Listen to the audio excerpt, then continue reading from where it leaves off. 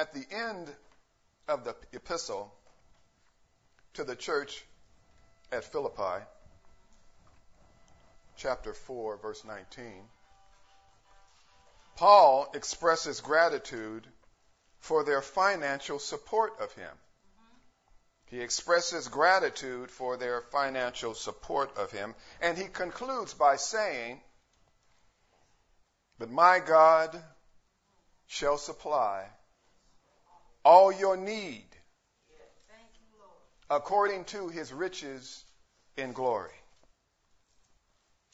Though he thanks them, he says, according to his riches in glory by Christ Jesus. And he thanks them and assures that because of their constant material support, God will recompense them according to his riches in glory by Christ Jesus. Sister Cooper, notice that its need is singular. It's not plural. There's no S on it. And I've studied a lot of translations and a lot of commentaries, and they will pluralize need. However, a closer examination reveals that the need which the Lord will supply to his people is singular. Yes. Paul doesn't say, "My God shall supply all your needs," as in many. He says, "all your need," as in one. Now, according to Greek definition, need is chorea. Chorea. C-H-E-R-I-A. C-H-E-R-I-A. Chorea. It is a condition caused by the lack of something. Chorea, need. The condition caused by the lack of something. So Paul addresses them collectively, which suggests that they all have the same need that needs to be supplied. They all have the same need. Notice this, though. He doesn't say, "You blessed me financially, so the Lord will bless you financially." And I believe the reason he did not say this, and I'm going to listen to me very closely, and I hope you get this if you don't get anything else. The reason he did not say this is because, contrary to popular opinion, the blessings of the Lord are not financial, and the blessings of the Lord are not material. All right. Financial blessings do not come from God. God does not give us money, and God does not give us material things. I hope you get that. There's a whole bunch of Christian organized religions based on what God will give you, the material things that God will give you. God will not give you a dime. He won't give you a penny. God will not give you a house. God will not give you a car. God will not give you a job. God does not give money and material things. Financial increase is solely based on the principle of giving. Financial increase is based solely on the principle of giving. Now, you know I never say anything that I cannot prove. Luke 6:38. I never, ever, I try really hard not to say anything that I cannot prove. In Luke 6:38, Jesus says, "Give, comma." He says, are you there yet? He says, "Give. And it shall be given unto you. Good measure, pressed down, and shaken together, and running over, shall men give into your bosom." Is that what it says? For the same measure that ye meet withal, it shall be measured to you again. This is a definitive conditional statement. Jesus says, if you give, you shall receive. And he also says, from whom you shall receive. Notice he does not say, "I will give into your bosom," does he, elder? He doesn't say that, does he? He doesn't say, "I will give into your bosom." He says, "Men shall give into your bosom." And he reveals the principle that determines the quantity of what you shall receive. He says, "For the same measure that ye meet withal, it shall be measured to you again." Simply stated, how much you give will determine how much you receive. How much you give will determine how much you receive. Folks don't seem to understand that. 2 Corinthians 9:6. 2 Corinthians 9:6, Paul echoes the principle. He echoes the principle of the Lord. But this I say, he which soweth sparingly shall reap also sparingly. And he that soweth bountifully shall reap also bountifully. So, in plain words, if you give plenty, you shall receive plenty. If you give a little, you receive a little. If you give nothing, guess what? You receive nothing. And folks don't seem to understand that at all. The most selfish people are the ones that have nothing. And the most generous people have all they need. They have more than they need. They don't get the principle. Well, if I give, I won't have none for me. That's why you don't have. And it's interesting to note that it was the duty of the Christian church to support Paul financially. And while the Philippians were quite generous with their support, guess who was not? The Galatians were not. They were miserly. They were cheap. Galatians 6:6. And this is what Paul says to them. Let him that is taught in the word communicate unto him that teacheth in all good things. Is that what it says? Galatians 6:6. Let him that is taught in the word communicate unto him that teacheth in all good things. And then he tells you, be not deceived. God is not mocked. For whatsoever a man soweth, that shall he also reap. I'd like to quote what one writer says. And this is what he says, and I quote. He who receives instruction in Christianity by the public preaching of the word should contribute to the support of the man who has dedicated himself to the work of the ministry and who gives up his time and his life to preach the gospel. It appears that some of the believers in Galatia could receive the Christian ministry without contributing to his support. This is both ungrateful and base. Can we suppose that it is just for any person to sit under the preaching of the gospel in order to grow wise unto salvation by it and not contribute to the support of the spiritual teacher? It is unjust. End quote. So the point here is that the blessings of the Lord are not financial. They cannot be measured in dollars and they cannot be purchased with dollars. You cannot buy your blessings. You got to give through your blessings. And he's not going to give you a dime. Now we heard Paul say, my God shall supply all your need according to his riches in glory by Christ Jesus. Shall is mandatory. Shall is mandatory, which means if you follow this principle, then it is guaranteed that the Lord will supply all your need according to his riches in glory by Christ Jesus. So this leads us to ask two questions.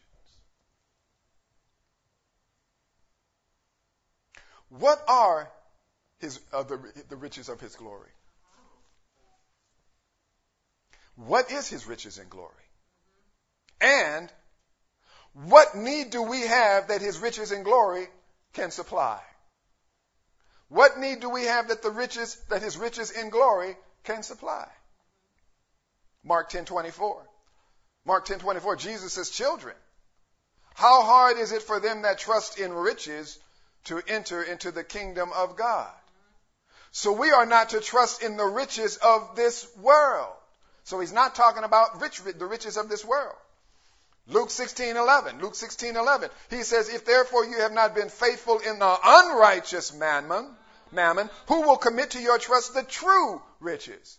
So he tells us there's a difference between the riches of this world and the true riches of God. This making sense to you? Therefore, true riches are not financial. Therefore, if we are not to trust in the riches of this world, and true riches are not financial, then the riches of his glory are spiritual. The riches of his glory are spiritual. Ephesians 3:14. Ephesians 3:14. Ephesians 3:14. The riches of his glory are spiritual.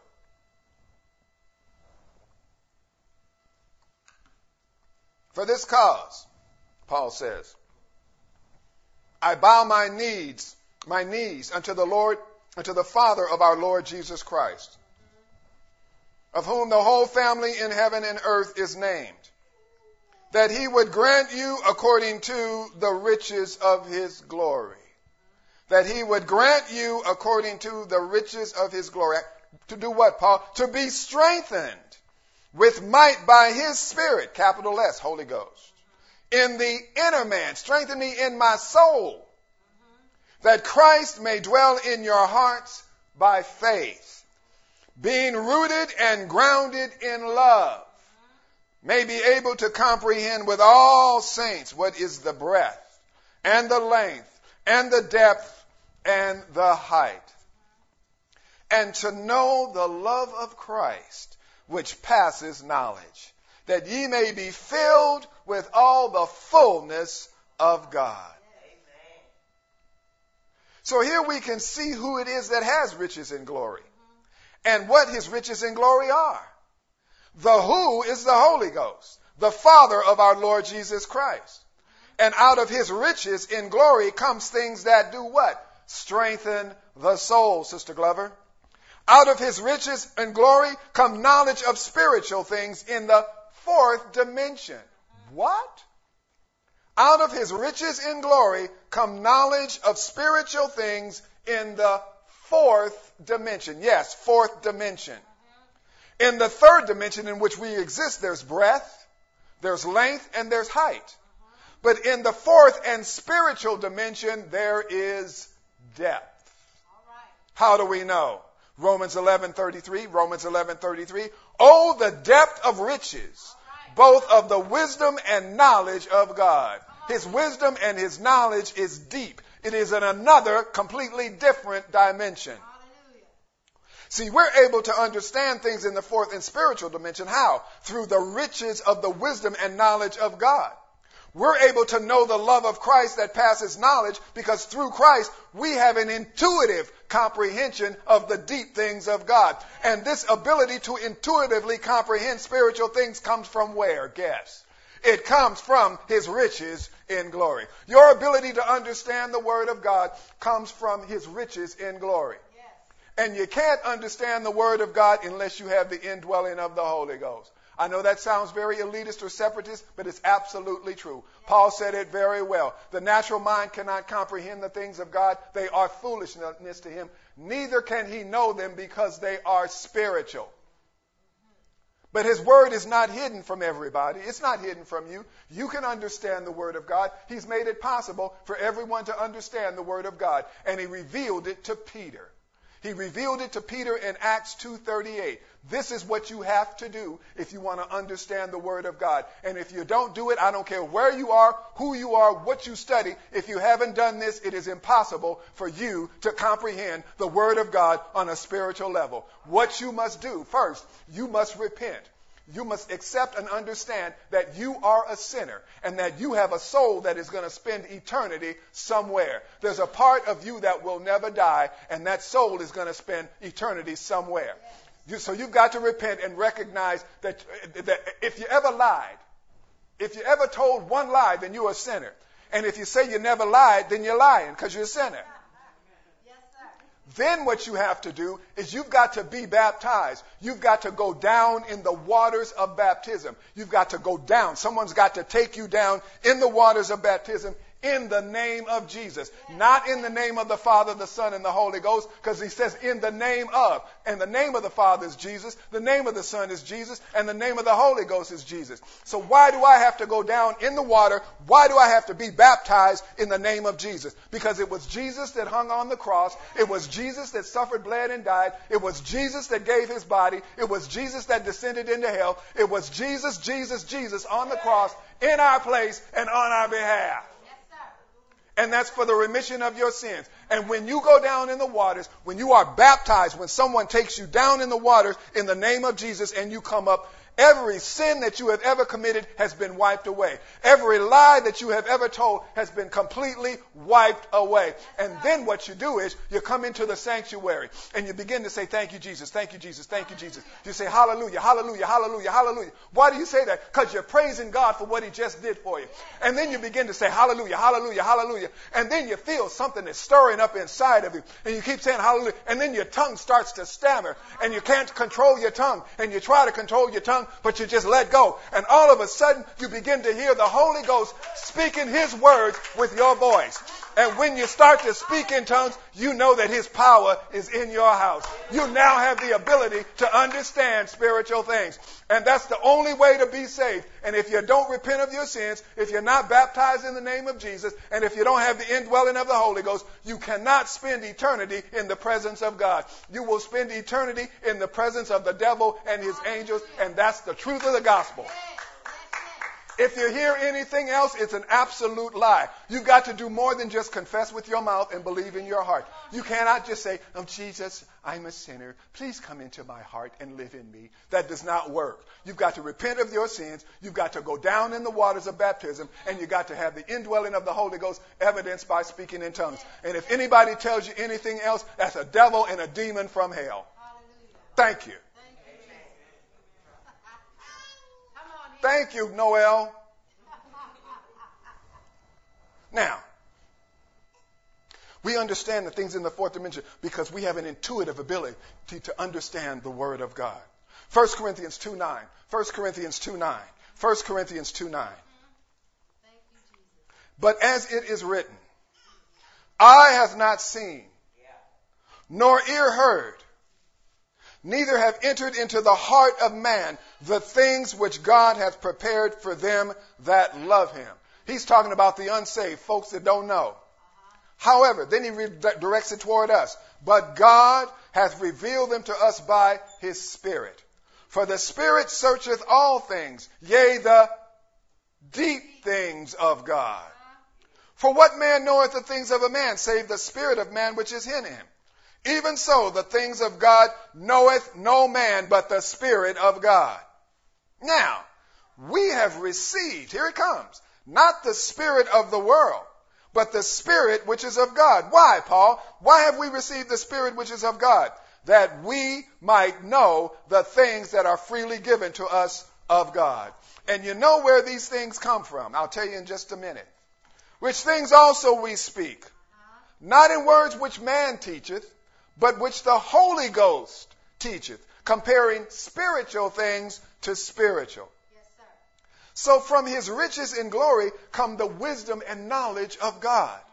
The things that are freely given come, and the knowledge of things that are freely given come from his riches in glory. From his riches in glory come the Spirit of God, by which we are able to understand the deep things of God. From his riches in glory, we are filled with all the fullness of Christ, who is the Holy Ghost. He's not only the Holy Ghost, he's the Spirit of God, and he is our teacher. Yes. Therefore, out of his riches in glory come the spiritual things that can supply all our need. Yes. Now, if his riches in glory is the source out of which come spiritual things, then the need that is supplied according to his riches in glory by Christ must be spiritual also, right? Jesus is the glory of God. Jesus is the expressed image of God. He's not the second person of the Trinity, by the way. He's the source from which the riches of his glory comes. His riches in glory comes. And Jesus is the only one who can supply our need according to his riches in glory. Jesus is the only one who can supply our need according to his riches in glory. Jesus says, I am the way. I am the truth. I am the life. No man cometh to the Father but by me. Why? Because I am the Father. All right. So this means to access his riches in glory comes only through Jesus. The only way to access his riches in glory is through Jesus. He's the supplier of all our need. Yes, sir. How does he do this? Luke 5:31. Is this making sense to you? Am I boring you? Luke 5:31. They that are whole need not a physician, but they that are sick. I came not to call the righteous, but sinners to repentance. I came not to call the righteous, but sinners to repentance. So if you're righteous, he didn't come to, you're not sick anymore, right? That's what he's saying, isn't it? He said, I came not to call the righteous. They that are sick are sick. I came not to call the righteous, but sinners to repentance. So if you're a sinner, you're sick. And sickness is evidence of lack. And where there is lack, there is what? Need. Sickness is evidence of lack, and where there is lack, there is need. Why? Because need is a condition caused by the lack of something. Sickness is a lack of good health. And in the collective sense, the sick all have the same need. In the collective sense, the sick all have the same need. What need do all the sick have? What is that need that they all have? They need to be healed. Thus, Jesus says sinners are like the sick in need of healing. For whereas the sick are in need of healing, sinners are in need of righteousness. Therefore, every human being on this planet comes into this world with the same need. The need to be righteous. We all have the need to be healed from the sickness of unrighteousness caused by sin. Jesus came to heal the unrighteous, sin-sick soul. He's the great physician of the soul. And the remedy for the sickness of unrighteousness is what? Righteousness. There's only one remedy for the sickness of unrighteousness, and that is righteousness. So the need that is supplied according to his riches in glory is the need for righteousness. The need that is supplied according to his riches in glory is the need for righteousness. This is all our need. This is all our need. This is all our need. Well, why righteousness? Why do I need righteousness? Well, in the Greek, righteousness is diakosune. In the Greek, righteous is diakosune. D-I-K-A-I-O-S-U-N-E. Diakosune. D-I-K-A-I-O-S-U-N-E. Diakosune. Listen what it is. It's the state of one being as one ought to be. Diakosune. Righteousness.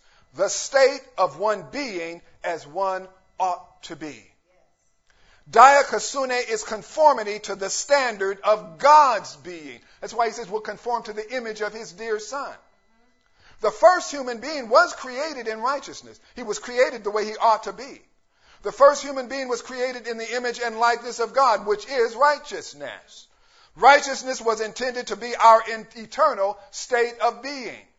And this is why in the born again process, we are taken out of corruption and unrighteousness, and we are born again into righteousness. That's why you must repent of your sins. You must be baptized in the name of Jesus for the remission of your sins, and you must have the indwelling of the Holy Ghost to receive the righteousness of God. There is no other way, elder, for anyone to receive the righteousness of God except they got to go to the corner of Acts 2 and 38. Righteous is what we're all supposed to be. Yes. Righteous is what we need to be. The Bible says that ye put off concerning the former conversation, the old man which is corrupt according to the deceitful lust, and be renewed in the spirit of your mind, that ye put on the new man. You put on the new man, which after God is created how, Paul? In righteousness. The new man is created in righteousness and true holiness. That's Ephesians 4:22. Ephesians 4:22. So the old man is unrighteous, but the new man is created in righteousness and true holiness. See, that's something we need to understand. There's only one thing that separates us from God. There's only one thing that separates us from God. You know what that is? Unrighteousness. Unrighteousness separates us from God. That's the only thing that separates us from him. But the Bible says, for if by one man's offense death reigned by one, and much more they which receive abundance of grace and the gift of righteousness shall one reign by life in Christ Jesus. So he says you receive the gift of righteousness. How do I receive the gift of righteousness? Pastor, tell me, how do I receive the gift of righteousness? You got to repent of your sins. You got to be baptized in the name of Jesus for the remission of your sins. And you got to receive the indwelling of the Holy Ghost, evidenced by speaking in tongues. That's how you receive the gift of righteousness, because he is the gift of righteousness. He's the righteousness in the gift, and he's the righteous gift. All right. Therefore, as by the offense of one, judgment came upon all men to condemnation, even so by the righteousness of one, the free gift came upon all men unto justification of life. For as by one man's disobedience many were made sinners, so by the obedience of one shall many be made what? Righteous. Moreover, the law entered, that the offense might abound. But where sin abounded, grace did abound much more. Why? That as sin reigned unto death, even so might grace reign through how? How, Paul? Through righteousness unto eternal life by Jesus Christ our Lord. Yes, what a marvelous plan. What a beautiful plan. And all you got to do is just accept Acts 2:38. That's all you got to do. And they make it so difficult. They make it so mysterious. All you got to do is repent. Lord, I'm a sinner. And then let somebody take you down in the water in the name of Jesus Christ, and then receive the indwelling of the Holy Ghost. And you're set for life. Matter of fact, you're set for all eternity. That's all you got to do. And they want to argue with you and fight with you and say, well, I don't believe that. I don't believe all that's necessary. I believe God is good. And why would a good God send me to hell? God don't send anybody to hell. You send yourself to hell when you deny the gospel. And when you refuse to accept the gospel of Jesus Christ, there's only one place you can go, and that's to hell. You can either spend eternity with God, and not in heaven, because God never said, the Bible does not say we're going to spend eternity in heaven. That's a myth.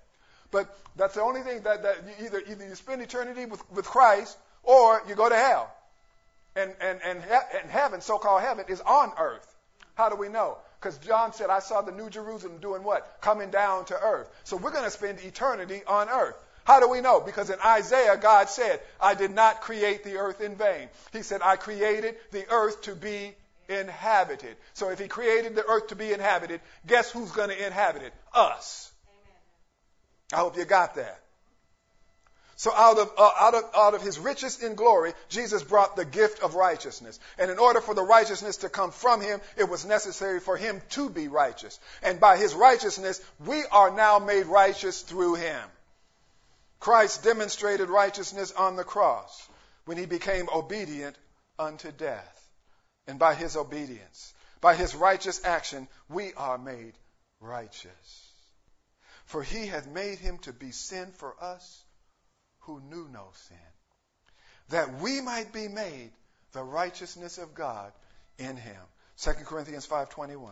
2 Corinthians 5:21. So our only need is the righteousness of God. Our only need is the righteousness of God. And Jesus tells us, he says, seek ye first the kingdom of God and his righteousness, and all things will be added. Because if you have the righteousness of God, then you have all you need and you lack nothing. Seek ye first the kingdom of God and his righteousness, and all things will be added. Because if you have the righteousness of God, then you have all you need and you lack nothing. You are complete in him. When one is righteous, one is in right standing with God. There's no better feeling than to know you are in right standing with God. To know that I am right with God. Well, how do I know I'm right with God? Because I did what he said to be right with him. And when you're right standing with God, you have full access to his riches in glory by Christ Jesus. Let me give you some benefits to being righteous. You ready? Now I'll quote the scripture, but you can just write it down, but you don't have to go look for it. I'll quote the scripture and you can just write it down if you want to make a reference. Psalm 34:15, Sister Cooper. The eyes of the Lord are upon the righteous, and his ears are open unto their cry. Verse 17, the righteous cry, and the Lord heareth and deliver them out of all their troubles. 19. Many are the afflictions of the righteous, but the Lord delivereth him out of them all. Not some of them, but all of them. 37:25. I have been young and now I am old, and I have not seen the righteous forsaken, nor his seed begging bread. 37:29. The righteous shall inherit the land and dwell therein forever. 37:39. The salvation of the righteous is of the Lord. He is their strength in time of trouble. The salvation of the righteous is of the Lord. He is their strength in time of trouble. 55:22. Cast thy burden upon the Lord, and he shall sustain thee. He shall never suffer the righteous to be moved. Proverbs 10:3. Proverbs 10:3. The Lord will not suffer the soul of the righteous to famish, but he casteth away the substance of the wicked. 10:30. The righteous shall never be removed, but the wicked shall not inhabit the earth. 11:28. He that trusteth in his riches shall fall. That's a lesson right there. He that trusteth in his riches shall fall, but the righteous shall flourish as a branch. 13:25. The righteous eateth to the satisfying of the soul, but the belly of the wicked shall want. 15:6. In the house of the righteous is much treasure, but in the revenues of the wicked is much trouble. 18:10. Sister Swansea, the name of the Lord is a strong tower. The righteous runneth in and they are safe. So in order to be in fellowship with the Lord, one must be righteous. Only the righteous shall see God. Israel was given the law because only by keeping the law could they be righteous. But Israel could not keep the law. And when Jesus came, they rejected the only means by which the righteousness of God could be achieved. For they, being ignorant of God's righteousness and going about to establish their own righteousness, have not submitted themselves unto the righteousness of God. For Christ is the end of the law, for righteousness to everyone that believeth. You can only receive the righteousness of God if you believe it. And how do you know you believe it? Because you repented of your sins, you were baptized in the name of Jesus for the remission of your sins, and you went down in the waters of baptism in the name of Jesus, and then you received the indwelling of the Holy Ghost. You received the righteousness of God. You received the Holy Ghost, and that proves that you believed it. For Christ is the end of the law for righteousness to everyone that believeth. For Moses described the righteousness which is of the law, that the man which doeth these shall live by them. That's Romans 10:3. But they couldn't keep the law, and neither can we. See, you cannot go without sinning. That's another benefit to being saved and sanctified and filled with the Holy Ghost. Because as long as you're in this body of flesh, you're going to make mistakes. This body of flesh is going to do things that offend God. But the beauty of the gospel and the beauty of being saved is that the sins of your flesh cannot be charged to the account of your soul. You are separated from your flesh. Amen. That's the beauty of being saved and sanctified. For what the law could not do. For the law of the Spirit of life in Christ Jesus, I'm getting ahead of myself. So they couldn't keep the law, neither could we. Therefore, by faith in the atoning sacrifice of Jesus, we receive the righteousness of the law without keeping the law. We receive the righteousness of the law without keeping the law. Paul says, there is therefore now no condemnation to them which are in Christ Jesus, who walk not after the flesh, but after the Spirit. For the law of the Spirit of life in Christ Jesus has made me free from the law of sin and death. For what the law could not do, in that it was weak through the flesh, God sending his own Son in the likeness of sinful flesh, and for sin, condemned sin in the flesh. Why, Paul? That the righteousness of the law might be fulfilled in us who walk not after the flesh, but after the Spirit. That's Romans 8:1. So we couldn't keep the law. And so because we can't keep the law, Jesus came and made it possible for us to be righteous without keeping the law. So what we must fully realize is what took place when we got saved. It was by our belief in the birth, the death, the burial, and resurrection of Jesus Christ that we were made righteous. We were made to conform to the image of God's dear Son.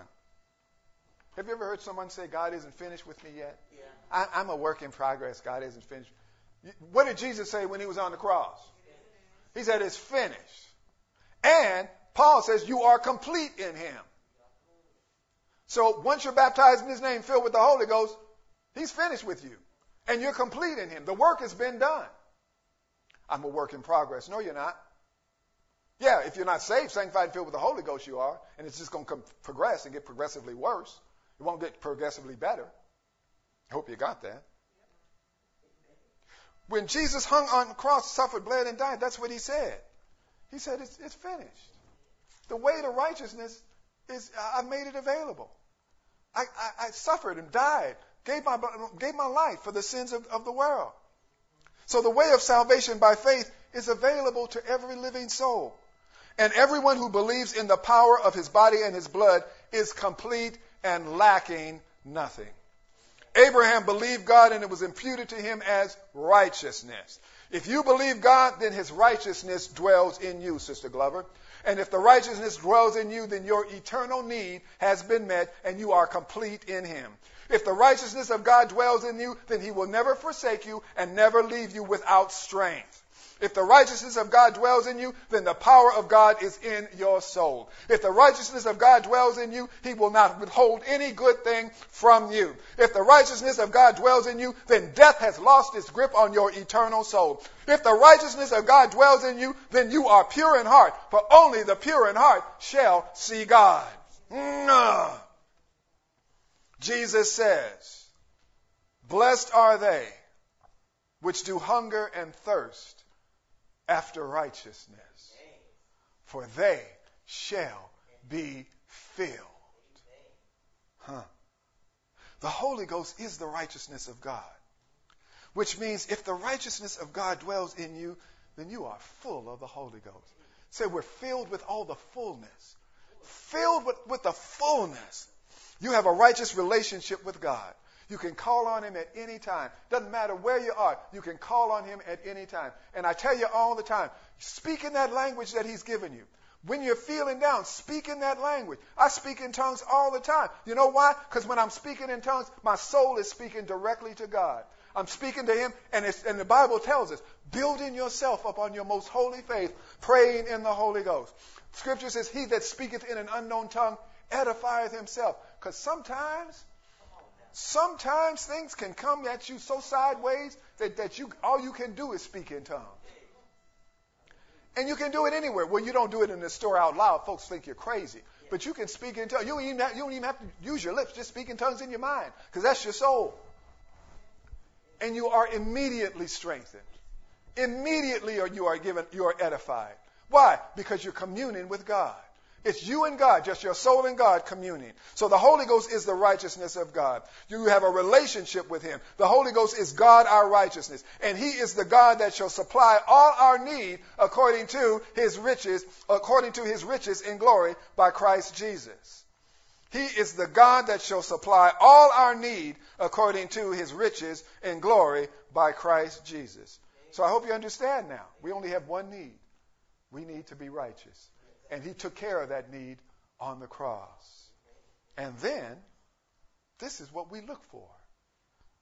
Nevertheless, we, according to his promise, look for new heavens and a new earth wherein dwelleth righteousness. Nevertheless, we, according to his promise, look for new heavens and a new earth wherein dwelleth righteousness. Let's give the Lord some praise. Hallelujah. Hallelujah.